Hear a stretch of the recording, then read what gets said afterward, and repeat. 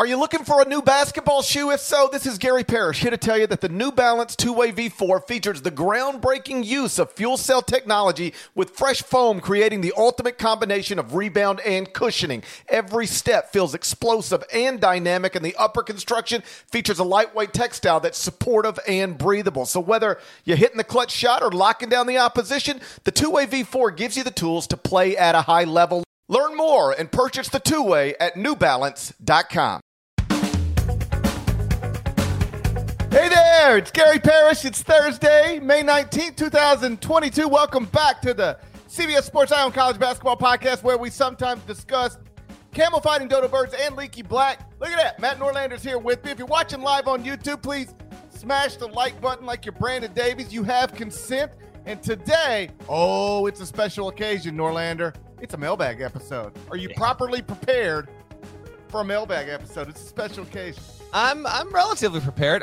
If you're watching live, shouts to the hardcores. Drop a few questions into the live chat. We'll do the pre-prepared ones, if you will, first, and then if we got a couple of good ones, yes, we will definitely. There's no shortage of things we could possibly touch on, hoops or otherwise, but we were overdue for this, and we've got plenty of draft stuff coming in the next month, so why not squeeze in a little mailbag? We got a good variety going here. How you doing, GP?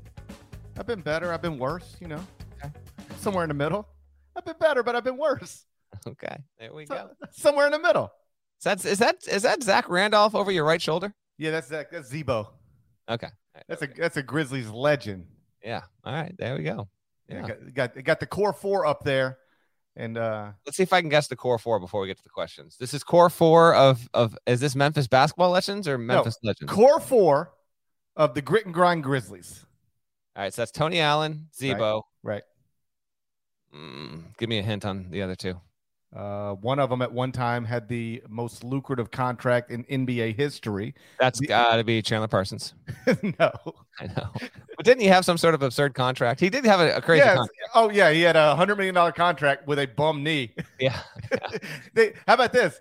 It was picking between Memphis and Portland. All right. First off, he lives in California. Portland's got Damian Lillard.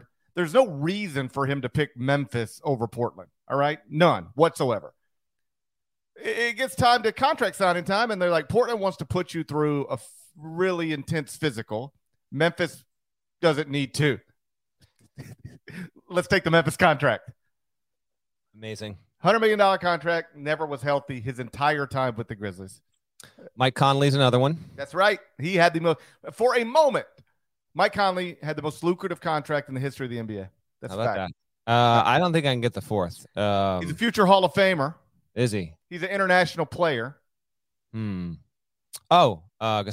Marc Gasol. Yeah, there we go. How about this for a Marc Gasol story? You might remember Pau Gasol started his career in Memphis. So Pau is his older brother. Yeah.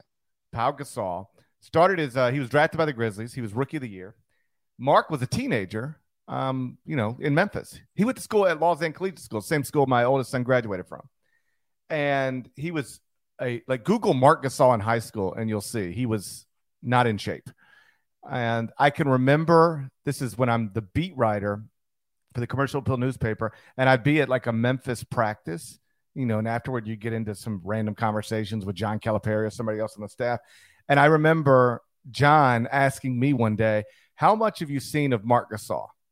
And I was like, just, not much, but he's obviously he averages a lot of points and rebounds, but he doesn't necessarily look the part. And I said, why are you guys, what's going on? And they were trying to figure out if he could help them if he were to walk on at Memphis. Powell would pay for his school. They wouldn't have to put him on scholarship.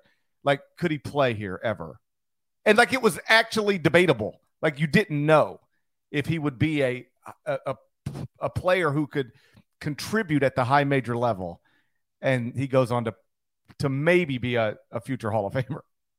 It's wild, man. It's wild. By the way, as we do this, we've got Intra CBS podcast competition. Cover 3 podcast is live because as we speak, and we're going to do basketball, but I have to at least mention this.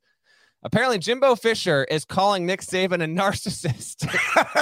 Nick Saban's comments were despicable. So before we even get into the mailbag questions, there's we have to mention, there is a major major college football story unfolding because Nick Saban at some sort of booster event on Wednesday night, which I watched the video. I watched the 6-minute video of Saban making the comments. Did you happen to watch that, GP? Oh, I couldn't watch it enough. Nate Oates is sitting right next to him. And the thing that's ironic about that whole thing is Nate Oates is the one that has no filter. Like among all of the power conference head coaches, Nate Oates easily ranks top 5 of not afraid to say what's on his mind. We'll say it on the record kind of deal. And so the fact that Nate Oates is just kind of sitting there, just, because he's sitting next to Saban. I mean, compared to Saban, whatever, it is what it is. And then Saban says what he says, goes after Deion Sanders, who apparently later today will also be addressing this. Deion Sanders had someone on Jackson State social media team drop in some James Brown music over some sort of GIF graphic. Wait until tomorrow. I got plenty to say. It's all incredible. So Jimbo Fisher is just lighting college football's world on fire, which prompts me for this. This is my mailbag question to you, GP. We'll get going and rolling on this. Coach in men's basketball most likely to pull a Nick Saban and actually get as close to saying on the record things that Nick Saban said. Who do we think? Sitting head coach, power conference of some acclaim. I'm inclined to say Calipari, but I actually don't think Cal would do that. Like Nick Saban went and said that Texas A&M had the number 1 recruiting class and bought all of the players on its team for $30 million. I don't think Cal's ever going that far, do we? But even if it's not that far, who's our most likely candidate to go out and speak his mind and pull a Saban? Jim Boeheim? I think that's got to be the answer, right? Because he would just say something like that. Well, you had a tweet, which is accurate. The older coaches get, the more they don't give an F about saying stuff. Boeheim is the preeminent example of that. So at this point, I'm basically rooting for it. So like I could see Rick Pitino, but like Rick's not banging hit. Like Rick's not, when a kid commits to Duke for whatever reason, somebody might commit to Duke. That's not costing Rick Pitino anything. So it's got to be somebody who is on the wrong side of a name, image, and likeness recruiting deal. And Syracuse theoretically could be on the wrong side of that. I do think Calipari is actually somebody who could do it because think about what led Nick Saban to that place. He got beat in recruiting by someone he doesn't think is as good as him. Like, that's the truth. Mm-hmm. And so rather than just say, hey, they're really doing a good job at Texas A&M, he's compelled, and maybe this is narcissism, but he's compelled to explain to you, I'm not slipping, and they're not really recruiting better than us. They just bought everybody, and we didn't buy anybody. And we still finished second right behind them. Like he was compelled to make it clear to the world, because I do think this was intentional. We're not slipping at Alabama. We're not getting out-recruited by fellow SEC schools. I'm not getting out-recruited by a former assistant of mine. They're spending $30 million on their recruiting class. That's what happened. And so could you see Calipari? Like if suddenly Florida beat them for 2 5-star prospects, could you see Cal saying, listen, there are some schools out there that are throwing around millions of dollars in name, image, and likeness deals to get recruiting done. And, I've never had to do it that way. And we still aren't doing it that way. But maybe we'll have to adjust and adapt. I could see him saying something like that. In fact, like he just stopped a few yards short of that a few weeks ago when he was explaining we're getting everybody we want to get. We haven't lost anybody because of name, image, and likeness. And we're doing name, image, and likeness better than anybody else. Like that was, if Nick Saban's comments last night were Major League Baseball, like what Cal and Cal staff did a few weeks ago was like Double-A baseball. Yeah, that's true. Yeah, that's fair. I'm going to promote Pick Six, Cover 3 podcast. If you want, if you're a college sports fan, go find them after you listen to this one. Obviously, they're going to have this whole thing covered because apparently Jimbo Fisher is literally saying some people think they are God. Is refusing to take Nick Saban's calls. He said Nick Saban tried to call him. He didn't pick up the phone call, says, quote, we're done. This is going to dominate the news cycle on a day where Tiger Woods is playing in a major golf championship.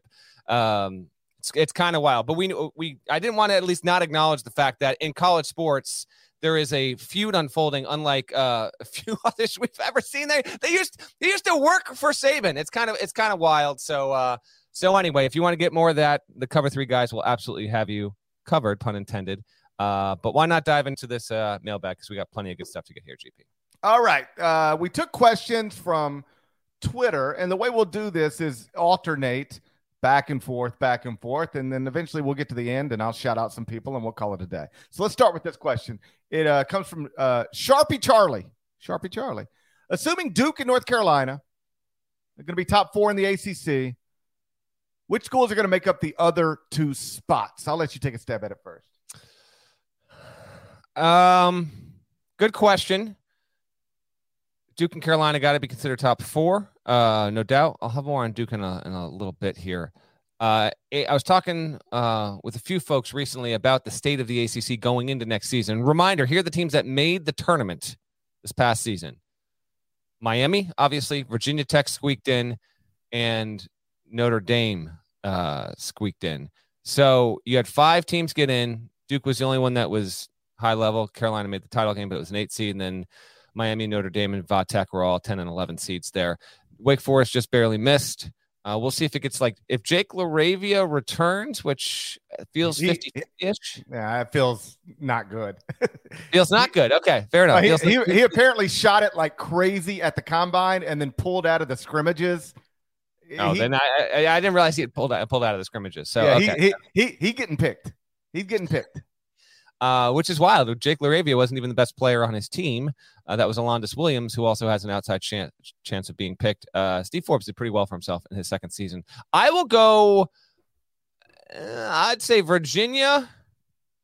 And I haven't looked at your top 25. You got to have another team that's in here. I actually do not have a third ACC team in the top 25 and 1, but I did, in previous versions, they got pushed out by teams jumping in, and that team was Virginia. So I would go North Carolina in the ACC 1, Duke 2, Virginia 3, and let's see who you come up with for 4, because I don't think it's obvious.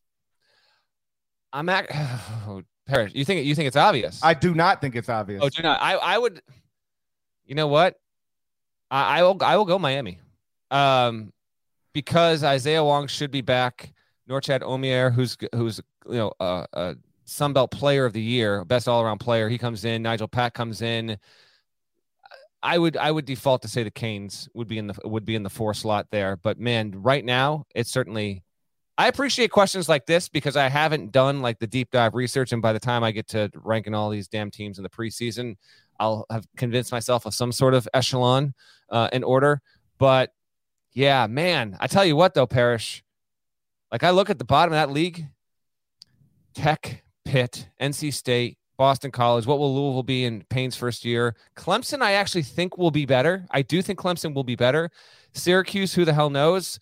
Florida State, you would think should bounce back. But man, oh man, you asked me to go over under 5.5 NCAA tournament bids in 23 for the ACC. Right now, blindly, I'm just going to tell you under. I think 5, it looks like the ceiling. Obviously, things will change by the time we get to next season. But yeah, give me that. I'll go with that. Virginia 4, Miami. Virginia 3, Miami 4. I think it's either Miami or Florida State. Florida State's interesting because if you didn't know anything about last season and you just looked at their roster, you would go, that's a top 25 roster. They got Caleb Mills back, Matthew Cleveland, Jalen Warley. They've got, Cam Fletcher. They've got heralded high school prospects and or accomplished college basketball players. But the problem is that they weren't good last season. They were 17 and 14 overall, 10 and 10 in the ACC. They finished 105th at KenPom. So does a team that finished outside of the top 100 at KenPom take that jump largely by just bringing back a lot of really good high school prospects who didn't make for a good team? I mean, maybe, but I'm not sure. Our buddy John Rothstein does have Florida State in his preseason top 25 right now, but that was the one when we were at the Final Four and he and I were comparing notes. I was surprised he had them because they weren't even really on my radar. They were so bad this past season, they weren't even on my radar. Okay. Keep an eye going forward. Obviously, a few more roster things to be settled, including the ACC. We'll get to that in a second. All right, local celeb Brett asks, isn't it time to get rid of the rule that forces players to give up their college eligibility in order to be eligible for the NBA draft? What he means by that, obviously, is you have to make that decision before it gets actually time to draft night. There's an NCAA deadline, which is coming up pretty soon. And then a few days after that, there is an actual NBA deadline, which is, for all intents and purposes, more for every single prospect, international and otherwise. So, GP, in essence, should players be able to return to college if they go into the draft and don't get picked? Should they have that option to head on back to school, mid to late June, if not early July? I'll take it a step further. They should be able to come back to school if they get picked. Like this. That is taking it a step further. How about this? You don't even enter the draft. There's a draft. You're just eligible. Yeah. You're just default, you're eligible. Yes. You're draft eligible, and you let franchises, do their homework in advance. Hey, if we were to take you, this is the way baseball works. Hockey too, I think, GP. Now the calendars are different. It doesn't line up the exact same way, but I think in hockey you're eligible no matter what, and you get drafted, and you still play college hockey. Right, because there are some NBA teams like, we'll go back to the Grizzlies real quick. They've got 2 picks in the 20s. They probably don't need to add 2 more rookies to their roster. I mean, they just finished with the second best record in the NBA. You don't want to add 2 more rookies. You want to, you're competing for, in theory, Western Conference titles and NBA titles. So wouldn't it be ideal if you could draft, I don't know, at 29, at 22, you take whatever you're taking. And then at 29, let's say you take Patrick Baldwin, but you say, hey, we want you to go to school. We want you to go to spend another year in college, but we have your draft rights. Like that would be interesting to me. That is the way I believe it works in hockey. In baseball, you could draft somebody and they might not sign with you. They might decide to go back to college. I just think there's a better way to do this. And I would be interested in discussions that lead to a place where players who make ill-advised, short-sighted, bad decisions on the draft have an option to be back in school. A, if they decide they want to go back to school, but B, especially if they're not picked, because that can be a pretty uncomfortable feeling if you are in the draft based off of unrealistic things or promises that people gave you. And then you look up on draft night and you don't have anywhere to go. That happens sometimes to prospects. And if they had an option to continue their college career and take another shot at it someday, I'd be for that. We'd have to really get into the specifics and the details and figure out exactly how to make it work. But broadly speaking, yes, I would be in favor of something like that. The all-new Hyundai 2024 Santa Fe is equipped with everything you need to break free from the dull work week and embark on an adventurous weekend with your family. The Hyundai Santa Fe's features like available H-Track all-wheel drive, standard third-row seating, available dual wireless charging pads. You've got the H-Track all-wheel drive so you can take on those dirt trails and kick up some mud. Or the third-row seating gets your whole family in to experience the thrill together. The dual wireless charging pads make sure that no one gets stuck in the great outdoors with a dead cell phone. Think about those adventurous activities you can do. Like me, taking a ski trip up with the family, maybe going on a camping expedition, anything and everything. Learn more about the all-new Hyundai Santa Fe at HyundaiUSA.com. Call 562-314-4603 for complete details.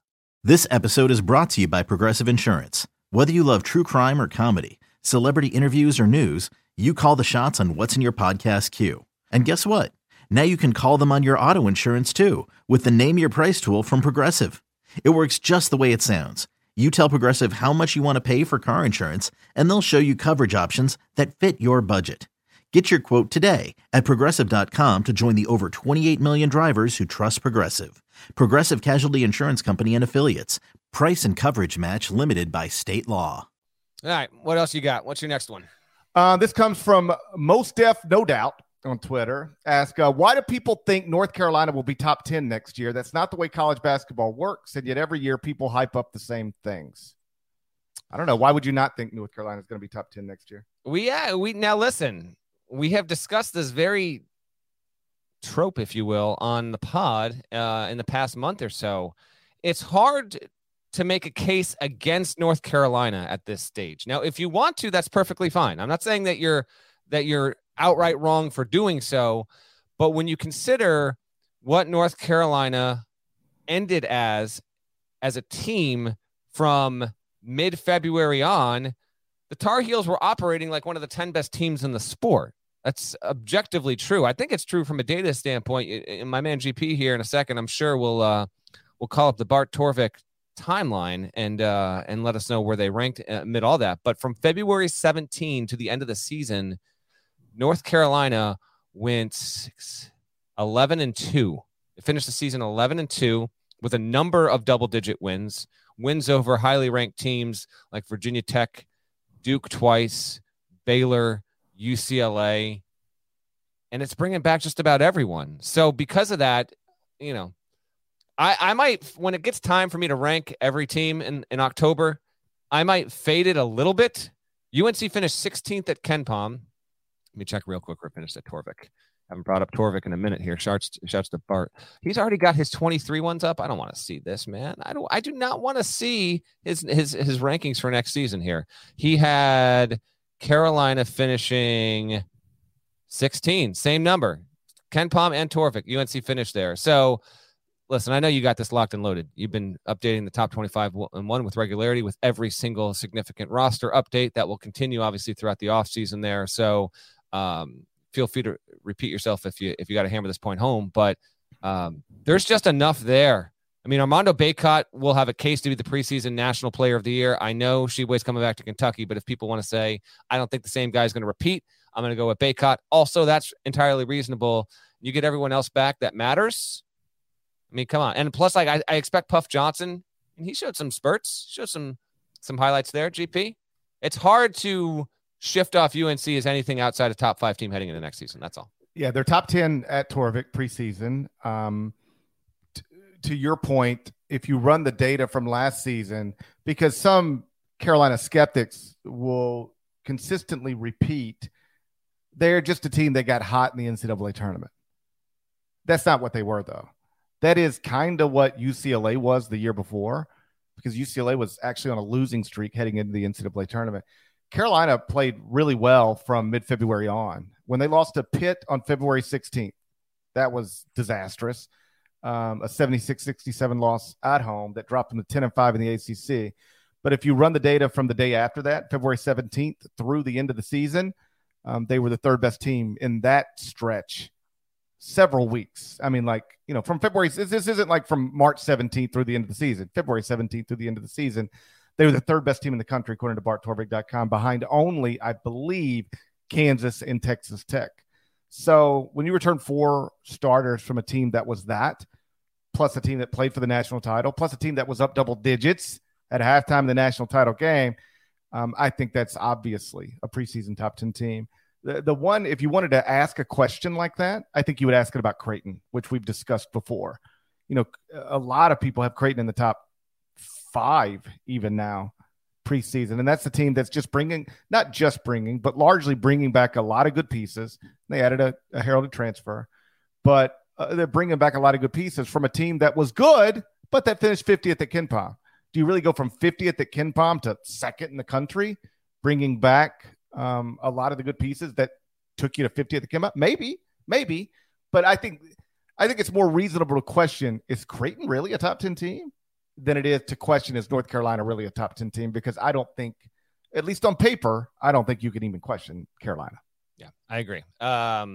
It can't be, and they'll get some consideration for preseason number 1 plenty as well. All right, let's go big picture here. The Basketball Opinion asks, if a breakaway actually occurs, who will be invited? I can't imagine a tourney with just Power 6 programs, top 10 conferences only. What he's getting at here is there's been, constant curiosity and recent comments by ACC Commissioner Jim Phillips about the idea that football might break away to its own entity down the road and not be so latched to the NCAA. Could this eventually mean something more detrimental for the NCAA tournament as we know it? I don't think so. So I guess the question is, if a breakaway actually occurs, who would be invited to a new NCAA tournament and what would it look like? I'm going to stop the question at the pass there because I don't believe that's going to happen. Now, it's obviously something that could happen, but there are a lot of factors to take into account here. So I'll be quick on this and I'll have GP chime in as well. You also have to consider that television, when it comes to the men's NCAA tournament specifically, and obviously men's and women's basketball have to abide by, similar things, not identical, but similar things, because one, they just had a gender equity review, a major one. And also you have Title IX. But there can be obviously slight differences between the two tournaments. CBS and Turner, which have the rights to the NCAA tournament, would also have a voice in this. And I don't believe that television would desire a product that got rid of an NCAA tournament field in which, 25% of the field or so were schools from outside the power conference structure there. We just had St. Peter's make the Elite Eight, and we just had an NCAA tournament with a lot of factors contributing to this, Parrish, where the ratings were better this year than in many years, even pre-pandemic in the modern era. So much of the selling point of the NCAA tournament is the small guy being able to do that, and it is a major pull for casual sports fans. So this idea that the NCAA and the schools involved in the power conferences would break away and redefine what Division I means and think that they could have some sort of NCAA tournament that might be 68 teams or 64 teams, and you only would get entry through automatic qualifying or at-large consideration if you were in this new tier. It's just not as desirable of a television product, and I don't think it's as profitable as a model. So my prediction is that we never get to that point. There's a chance that if we look up in 10 years, could the NCAA tournament have some slight modifications to it? Yes, but I have had conversations with conference commissioners, people tied to the transformation committee. And this, while it certainly stands to be a scary prospect, and obviously I think it could be one of the dumbest things that they could possibly do, is to screw up the NCAA tournament, which is one of the most perfect things in American sports. I do think there's enough conversation and enough awareness that if we're going to change what the NCAA and what college sports is, there's a lot of things we need to do with that, but altering how we construct this 68-team field and making any kind of drastic changes about who qualifies for it and who doesn't would probably be a negative thing. And so I don't find that there's a lot of momentum for that right now, which isn't to say it couldn't get there, Parrish, but it feels like the appropriate hesitations and conversations that need to be had about not effing with the tournament, they seem to be good with that for now, and way more of the attention is focused on what they do with football and how they classify it, and on and on and on. Well, the first thing I would say is they have drastically altered the NCAA tournament a bunch of different times in our lifetimes. So the idea that they wouldn't mess with it again seems to ignore history. They've messed with it a lot. I understand all of your concerns, and I think I share most of them. Like the St. Peter story is awesome. And if you go the breakaway route, at least in some versions, you lose that. By extension, you lose peacock impersonations. And who wants to lose peacock impersonations? No one, right? So this is all stuff that needs to be considered. But I'm telling you, it ain't hard for me to imagine them breaking away and saying, we're going to sell a basketball tournament, a college basketball tournament, to Disney, to Amazon Prime, to Netflix, to CBS, to Fox. And yeah, you're going to lose the St. Peter story every once in a while that you get, and the Butler story, and the VCU story, and the George Mason story. But you know what you also lose? A Thursday afternoon game between Boise State and Richmond. You're not heartbroken about that, are you? With all due respect, obviously. Wow. Now it did Richmond like that. It just popped into my head. Boise State, I understand. Richmond's completely. Parrish, I get what you're saying. Like, who's running this thing? The NCAA runs the tournament. They're not going to run that. Who are they going to get to run it? It's just way. Greg Sankey. Yeah. Yeah. Like if I went to a television network and I said, hey, I'm going to give you every SEC school, every Big Ten school, every ACC school, and every Pac-12 school, and these leagues will be expanded by then. So we're leaving out we'll take the best of the Big 12. Like we'll get Kansas in one of these leagues, and we'll get, I don't know how it all works, but like we'll get you a nice round number. I need you to know how it all works. This is still not more appealing. It's certainly not going to make more money. I'm telling you, we got nothing but 13th ranked team in any of these conferences playing a postseason tournament. You are crazy if you don't think you can make more money. No, you will not. You think they haven't done studies on this? You think? Yes, I think they have done. This would not be. People are not the average consumer has no desire to see mediocre power conference teams play in a national tournament like this. They'd rather see. What are you talking about? The mediocre power conference teams are better than most of the automatic bids. They draw almost no appeal to the average viewer, whereas the small school, who they know nothing about, playing against the big guy, actually brings in a casual viewer. Yes, they don't want to see. They don't want to see Oregon State. Shouts to Beaver Fever. Going up and playing, coming off an 11-win season, playing in a postseason tournament. You're out of your mind. Not an appealing product. Certainly not in a 64-team field. If it was more than 64 teams, no shot. No. And who's going to run the thing? Greg Sankey. I've already told Greg Sankey's running. Yeah, Greg Sankey. He's laying down the decals. Prepping the press documents on the table. He's got it all taken care of. Yes, he's doing all of that. You hire somebody to do it. What are you talking about? But who are you going to hire that's going to do it better than the people that already do it? Hire the people who already do it. Okay. Hire Gavin to come in and do it. Gavin might be running the whole thing by then. I don't think this is. You ever? Hey, take a big pie, divide it by 4 instead of 32. See what you get.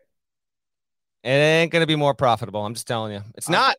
It's not. If it was, they would have been done by now. And the TV networks are not going to want. They're not going to do that. They're not going to see that as a better product and something that can be spread to more people around the country and be sold to more people than what we have here. The TV it's ingrained in the American sports culture. You can try it. It would make money. It would not be nearly as popular or successful or viewed throughout the entirety of the tournament as what we have now.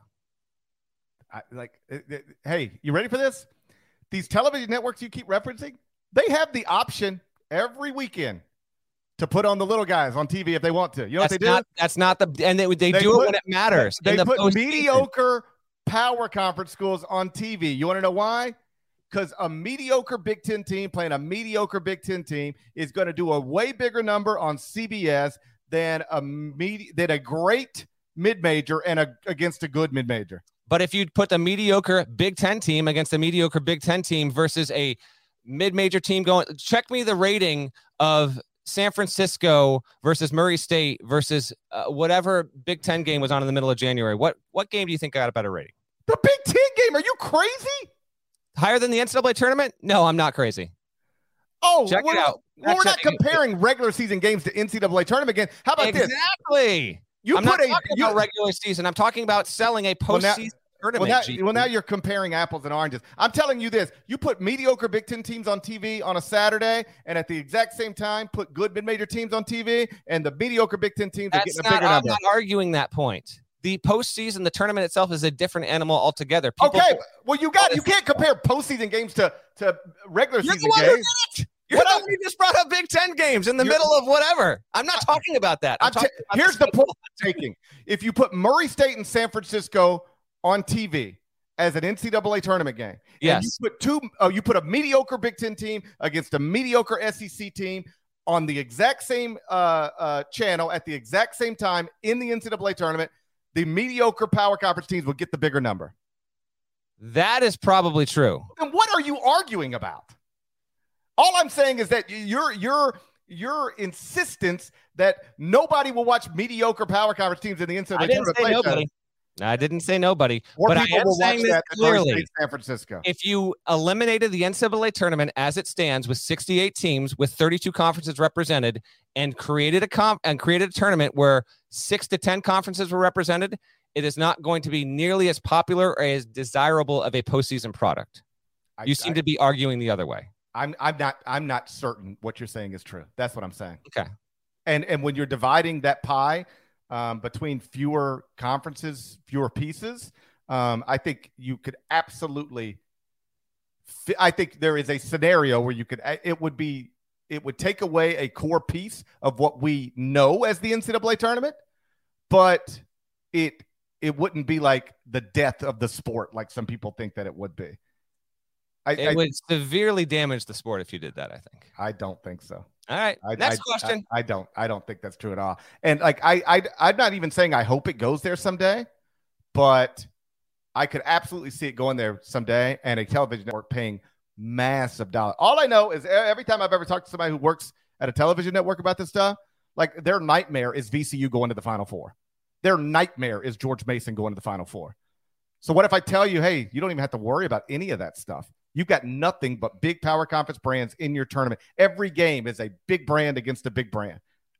That's absolutely profitable. I don't know that we'll ever get there, but the idea that it wouldn't draw big numbers and make a lot of money, that seems I didn't say it wouldn't draw big numbers and make a lot of money. It would not be as profitable or as desirable as the one that as we currently have. Because if it was, I think we would have already landed at that point. That's all.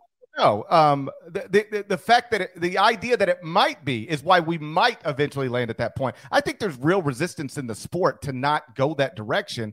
But if we ever got to a point where 4 power conference commissioners said, hey, we don't need these other leagues anymore. We can do this without them and we can make more money without them. Let's go to the television networks and see what they'll just buy.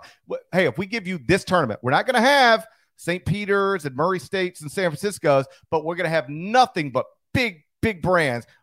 What does that look like to you from a contract perspective? I think there'd be literally billions of dollars put on the table for that.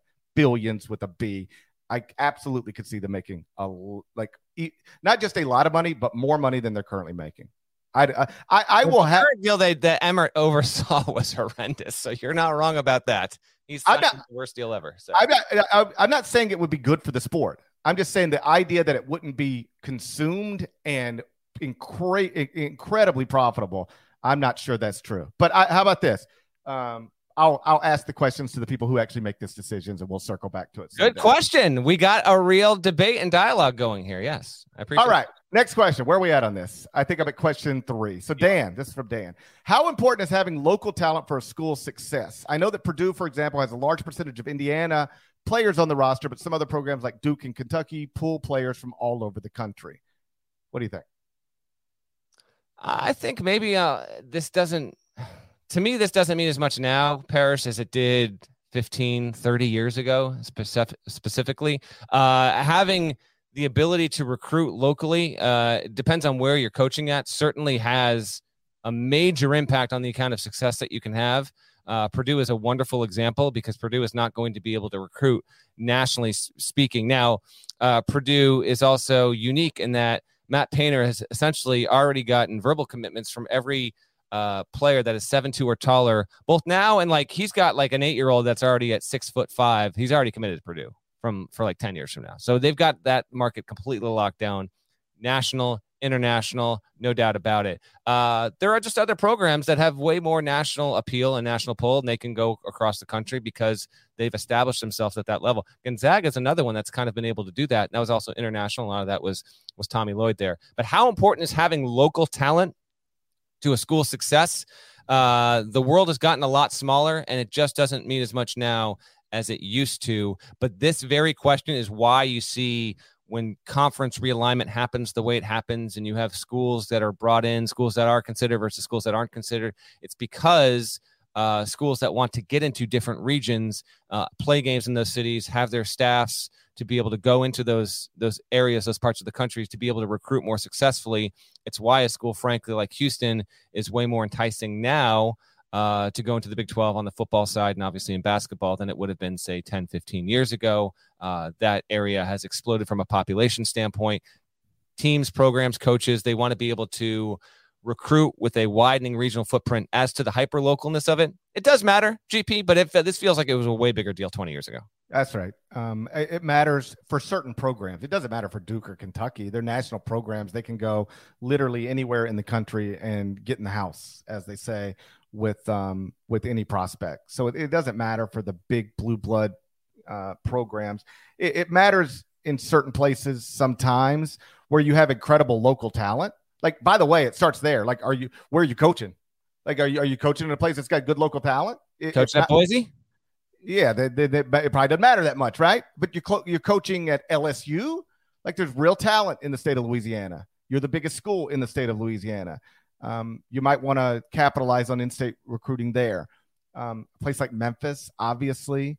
I used to think it mattered a lot at Michigan State, because of the talent in that state. I think it matters less for the reasons you pointed out. The world's smaller now.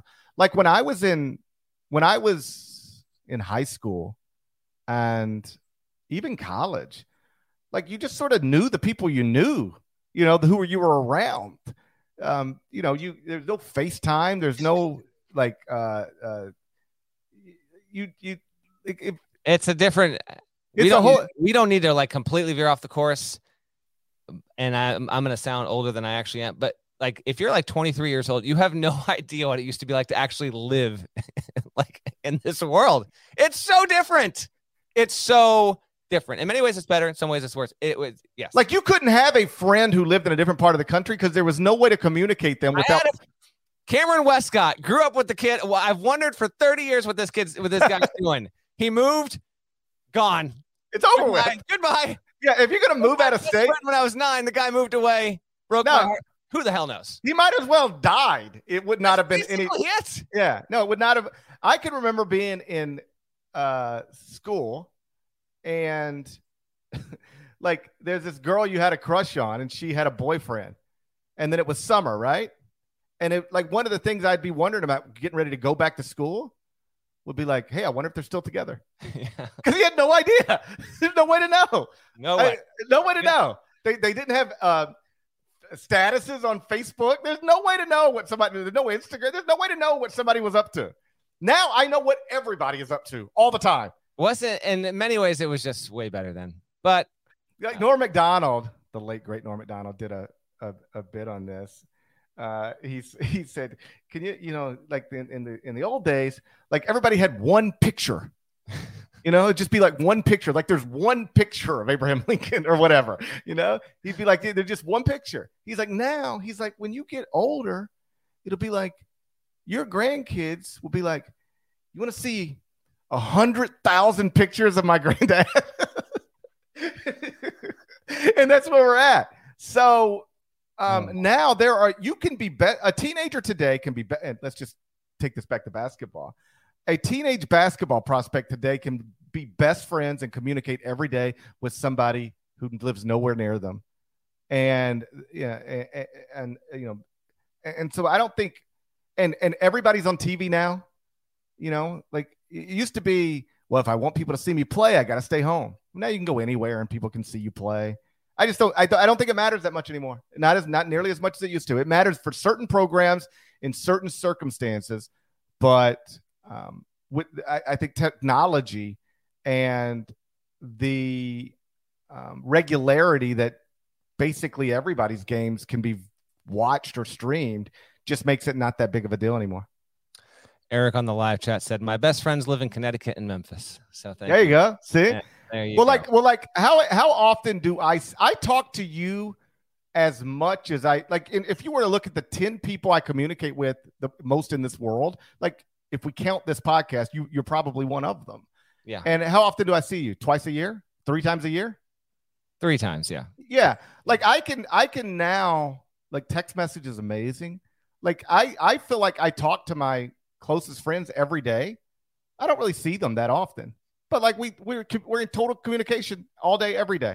And we see each other at the golf course, once a week or, something like that. Bob Stewart 66 asks, will Iowa State be a top 25-ish team if they land AJ Green? Now I put this question in because it has relevance, because AJ Green, for all we know, we're going to cover this now in case this happens like an hour after we finish. Okay. AJ Green might go to Duke.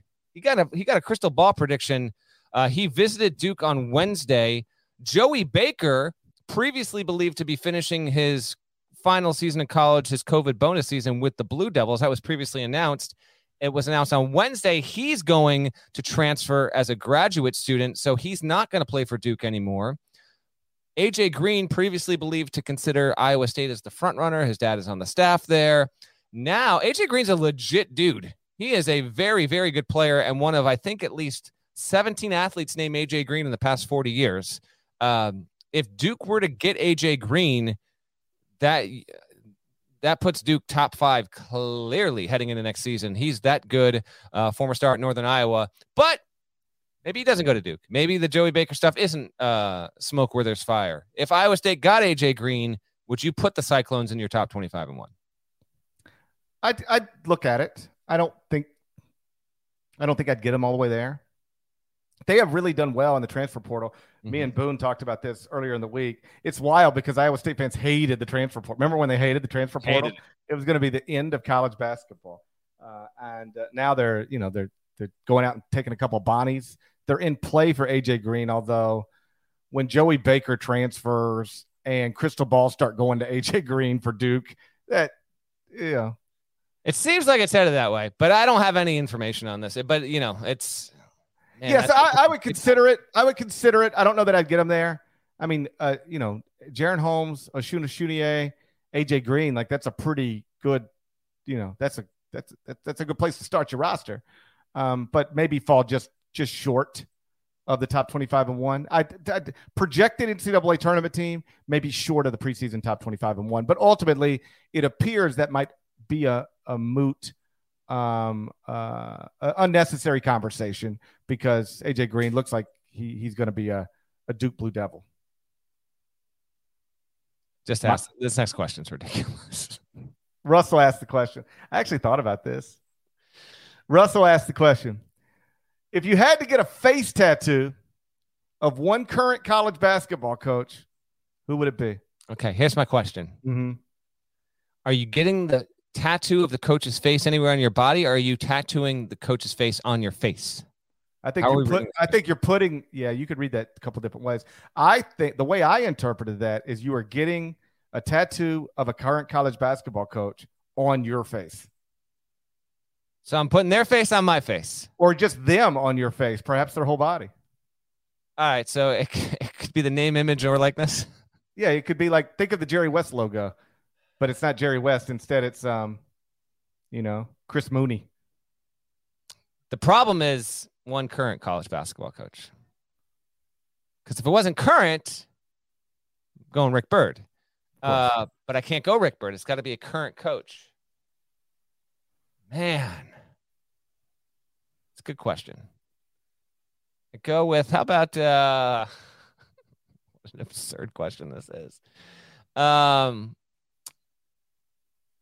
I go with, I'm looking at my face right now as we do this. I'm going with Steve Forbes and then like the bald head like kind of blends into the cheek here. So it fits in. So I'm going Steve Forbes right on the side of my face. Okay, first we got to figure this out. If as a Caucasian man, if you get a Caucasian man's face on your face, does it even show up? Or do you need to pick a minority coach? But if you pick a minority coach, is that getting too close to blackface? Do we have problems? I don't know, man. It's something you got to think through at the very least. I don't know which way to go with it. You can get the general outline of the coach so that the likeness will indicate, and there doesn't have to be any kind of coloring of anything. Okay. So I can pick a white coach. Yes, you can pick a white coach. Well, then I'm clearly going with Bob McKillop.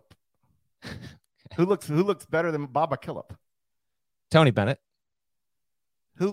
We've had this discussion before. This is another discussion altogether. But Tony Bennett, yeah.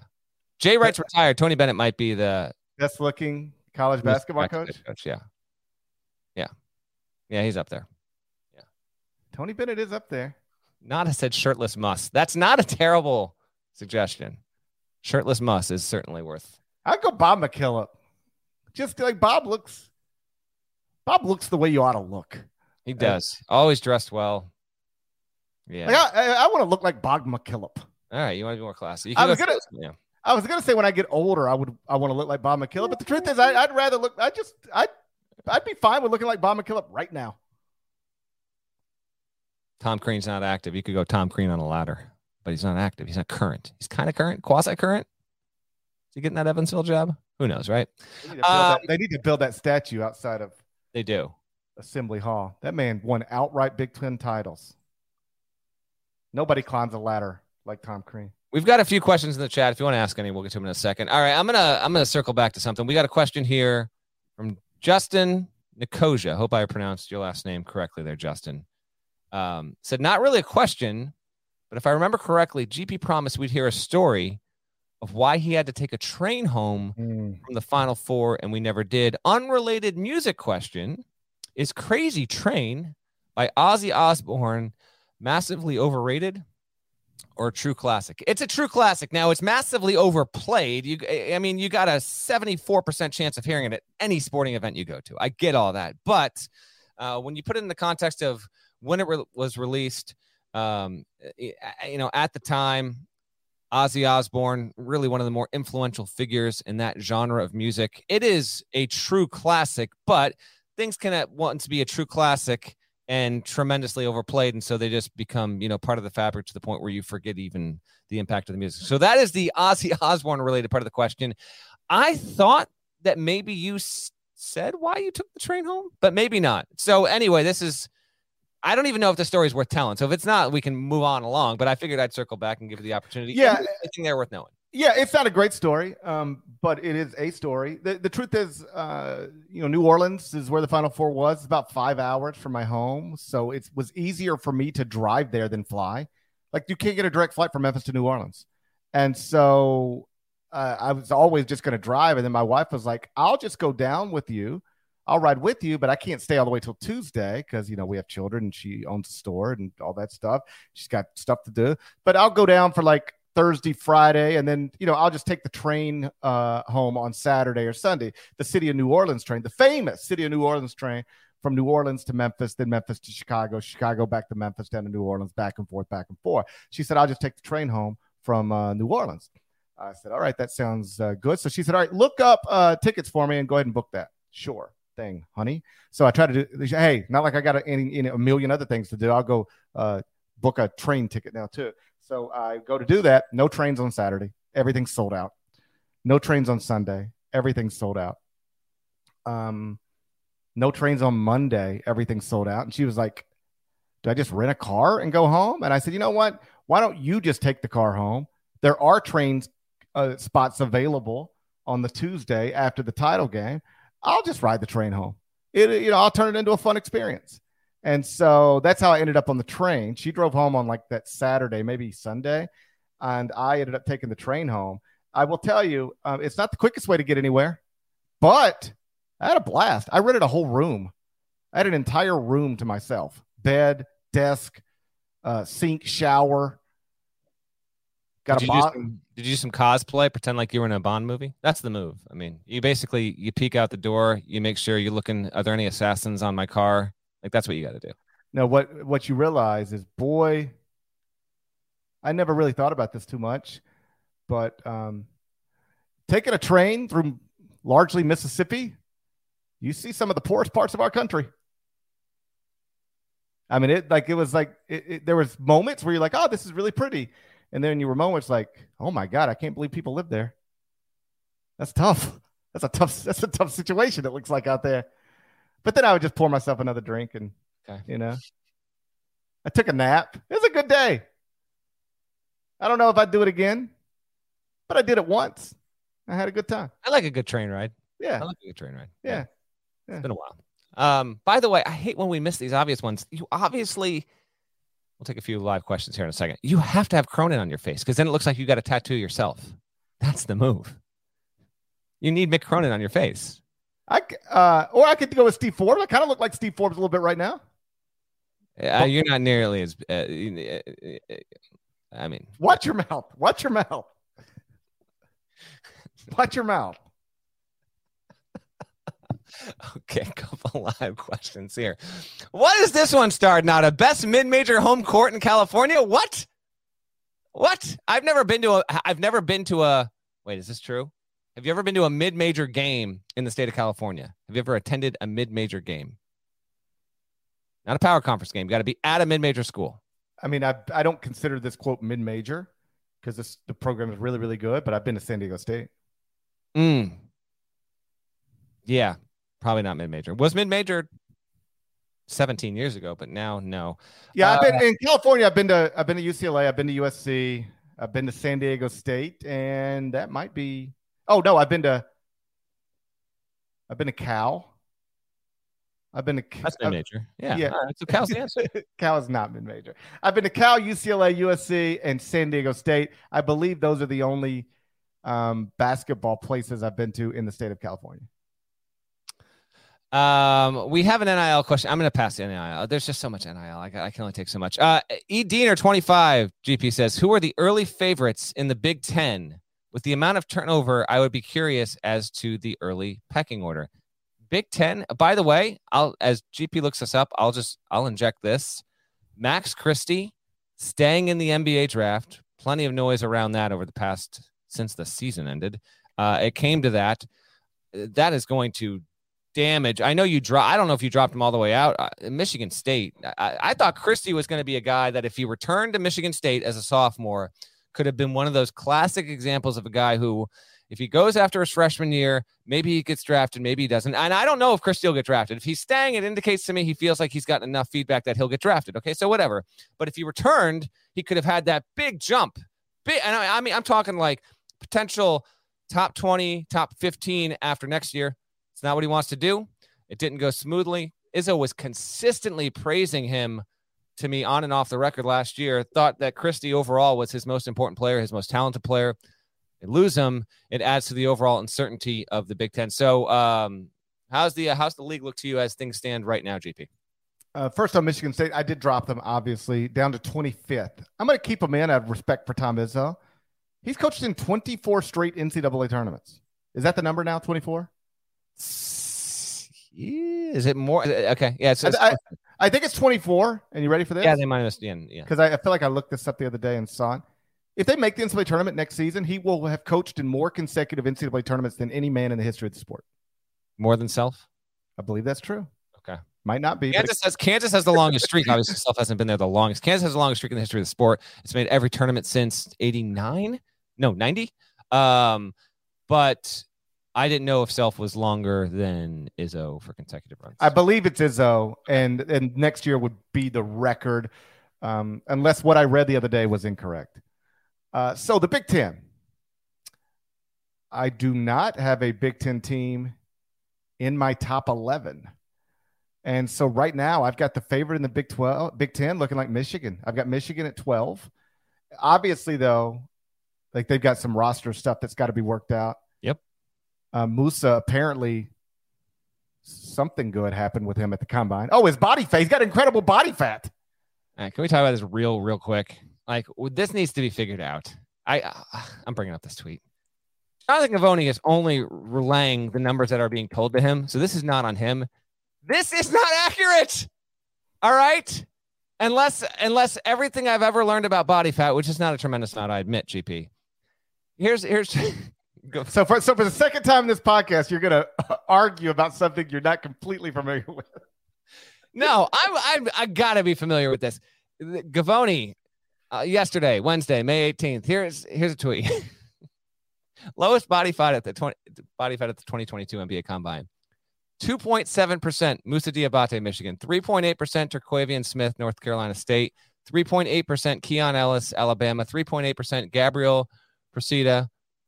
He's an international player. And then 4% Darion Sebron at NC State. First of all, some of the comments are like, they got to start feeding those guys at NC State. I don't think 2.7% body fat. I literally don't know if you can live on that little body fat. I don't think that's physically possible. Emily Ratajkowski, she lives on 2% body fat. You ever seen a picture of her? What's Chet Holmgren? If Musa Diabate is 2.7%, is Chet Holmgren even at 0.3? Okay, I like world class like bodybuilding. Like I think those people are at like 5%. So I don't know how they're measuring it. You're talking like a man who doesn't follow Bella Hadid on Instagram. You do not. Don't talk to me about body fat. I don't. Oh man, this was it was a portal to open GP's window of horndoggery. I didn't realize that's where we were going. You sound like you don't follow Charlotte McKinney on Instagram. Don't know who that is. Nope. Oh boy, she takes good pictures. She's incredible at picture taking. I'll tell you one thing. So anyway, yeah, that can't be accurate. It can't be accurate. Of course, 2.7% body fat. Let me stop you for a second. If it quote couldn't be accurate, don't you think the person handing out these numbers would be like, "Hey, this can't be accurate"? I mean, I don't know what. Maybe they have changed the way that they are evaluating body fat. But I've always been told that, like, for an average human being, if you can get to somewhere around 10 to 12%, like, you're doing really, really, really, really, really good. 2.7 feels like a corpse. So that's all I'm saying. Sounds like a man who doesn't follow Kendall Jenner on Instagram. Not a chance. What? Why would you not follow Kendall Jenner on Instagram? Why do I need to follow Kendall Jenner? Are you why would you not? What is the point of having Instagram? I don't even use it that much. So yeah. What is the point of being alive if you don't use Instagram that much? Boy. Half my day is just Instagram reels. I just watch Instagram reels. It's all Kendall Jenner and golf lessons. My entire Instagram reels is I watch Kendall Jenner video and then a golf lesson and then like a Gigi Hadid video and then another golf lesson. No more Big Bang Challenge. That's over. They don't do them anymore. Trust me, I look for them. Yeah, the daily hunt is on. Yeah, it's over. They don't do them anymore. Then I watch a Halsey video and then a golf lessons video. That's all I do all day long. You're living a life, that's for sure. Man, oh man. Yeah, hey, if you go pay $1,300 for an iPhone, you might as well use it, right? What's the point in having an iPhone if you're not watching Instagram reels with Kylie Jenner? She's good on there too. Where does Muss rank on your all-time favorite coaches? I love Muss. I mean, The question is rank him. The problem is you can't start ranking how much you like coaches because next thing you know, you'll have Arkansas number 1 in the top 25 and 1. Right. And it's like, it's only because you love Muss and blah, blah, blah, blah. People are crazy. So Muss is on the list of coaches I enjoy the most. Absolutely. But like, there's a lot of guys on that list. Like there are people in our industry who have jobs like ours and there are guys they hate and there are guys they like, but there are guys they really hate. And there's nobody out there that I don't know that every coach I know likes me, but there's like, if you said, who's the coach you can't stand more than any other? Like nobody even pops into my head. Yeah. No. Nobody, like, I'm being sincere. Nobody even pops into my head. I don't have what I would call a bad relationship from my side, a bad relationship with anybody. I'm confident not every coach would feel that way because when you talk for a living, tweet for a living, write columns for a living, all that stuff, you're going to have some people who don't like what you write about them or their teams or their programs at some point. So I'm not saying the feelings are back and forth, but I don't personally, there's nobody I don't there's nobody I know people in our industry would be like, I would hate it if that guy won a national championship or if that guy, or I really want that guy to get fired. I just don't think of people at least coaches in that way. I genuinely don't. You don't have to reveal it. Let's end on this. You don't have to reveal a coach, but when was the last time? And it's ranking, so maybe they do find you. Last time a coach came at you and was really expressed, disappointment or just, was kind of coming at you over something you wrote, something you said. It's been a while because I don't do that as often as I used to do it. Like when I first got this job, I was just a writer. That's all. Like when I signed a contract with CBS in 2006, it was to write columns, period. That's all I was going to do.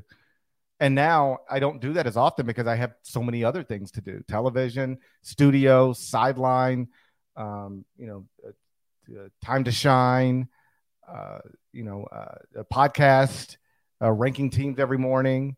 I don't write the type of columns that would have people pick up too often anymore, that would have people pick up the phone and call and say, hey, I really, I thought that was out of bounds, or I didn't appreciate that. Although I will say this, as I got older, I got to a place where I wouldn't just take cheap shots to take them.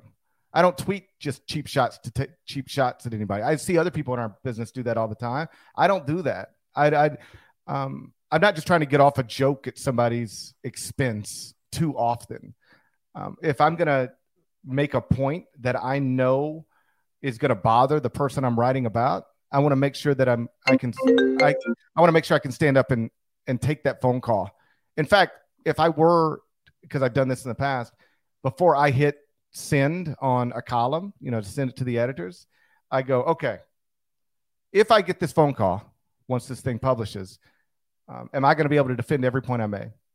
And it doesn't mean the other person will agree with me, but am I going to be able to say, hey, here's what I'm basing this on. Here's why I wrote what I wrote, said what I said. You don't have to like it, but you're going to have a hard time, convincing me that I'm wrong. And so I think that's a pretty good test to put yourself through before you finish a column. Like, is this fair? Is it going to be well received by the person or people I'm writing about? I don't consider that nearly as much as, is this fair? Could I defend it if I'm forced to defend it? But like way back in the day, you were a fireball. You were a fireball. Well, like I can remember Billy Donovan picking up the phone and calling, and he didn't like something that I'd written. I think I wrote that Billy Donovan, because I had been told this by a lot of people, had more or less invented the elite camp, by hiring coaches, like grassroots coaches, to come work the camp at Florida, with the understanding being you bring your three best players with you, use the money I'm paying you to work our camp to pay for your campers, your best players, to come be campers at the camp. Like, that became a very common thing. Everybody was doing it, but I was told I wanted to write about it. And everybody was like, yeah, Billy invented that. That Billy's the one that really figured that out, how to do that. And he didn't like that it sort of put him out there in that light. I've had Bill Self call about a column one time that he didn't like. He was totally cool, obviously. Like, Bill's the type, he'll end the conversation with you by saying, hey, listen, I'm not going to be mad about what you wrote, even if I don't like it, because I know, you'll write something good next time or sometime. Like, it all balances out. I'm fine. He would never get mad about it. But like I've taken that call before. John Calipari, I've taken the call before. Mm-hmm. The wildest one was Bobby Gonzalez when he was at Seton Hall. Like, that got, and I'm not trying to pile on Bobby, but like that was the single wildest conversation I ever had with a coach about something that I'd written. Like, it was, we were yelling at each other, cussing at each other, type of thing. He's now a scout. I don't know who he works with, but I'm pretty sure he's a scout. Bobby Gonzalez, man. Yeah. From another era. All right, you want to get out of here? I do want to get out of here. You got Instagram rails to go look at, Yeah, and, but what I am also going to do, honestly, is like text some people that I know who work in television. I really want to get an answer to the best that we can get an answer. Like, could a nothing but power conference basketball tournament be more profitable than the way we're doing our end of the season basketball tournament right now? So I'm gonna do some real reaching out on that, and we'll see where we get. In the meantime, shouts to Devin Downey, shouts to Chester, South Carolina, shouts to Huck, shouts to Larnell, shouts to the Hadid sisters. And thank you guys for listening to the Iron College Basketball Podcast. If you're not subscribed, please go subscribe anywhere you subscribe to podcasts, including Apple Podcasts and Spotify. 5 stars. We need nice reviews over at Apple. More of us than there are of them. We can at least agree on that, can't we? We agree on most everything. It's good for us to occasionally disagree on stuff. That way, the show's not phony. We're not going to argue. We're not going to argue about that. Not going to sit here and just yuck it up with each other for 60 minutes.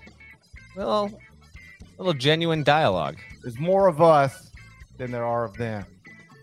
So make sure to subscribe. If you're on YouTube, go ahead and subscribe there as well. We're going to talk to you again no later than Monday. Till then, take care.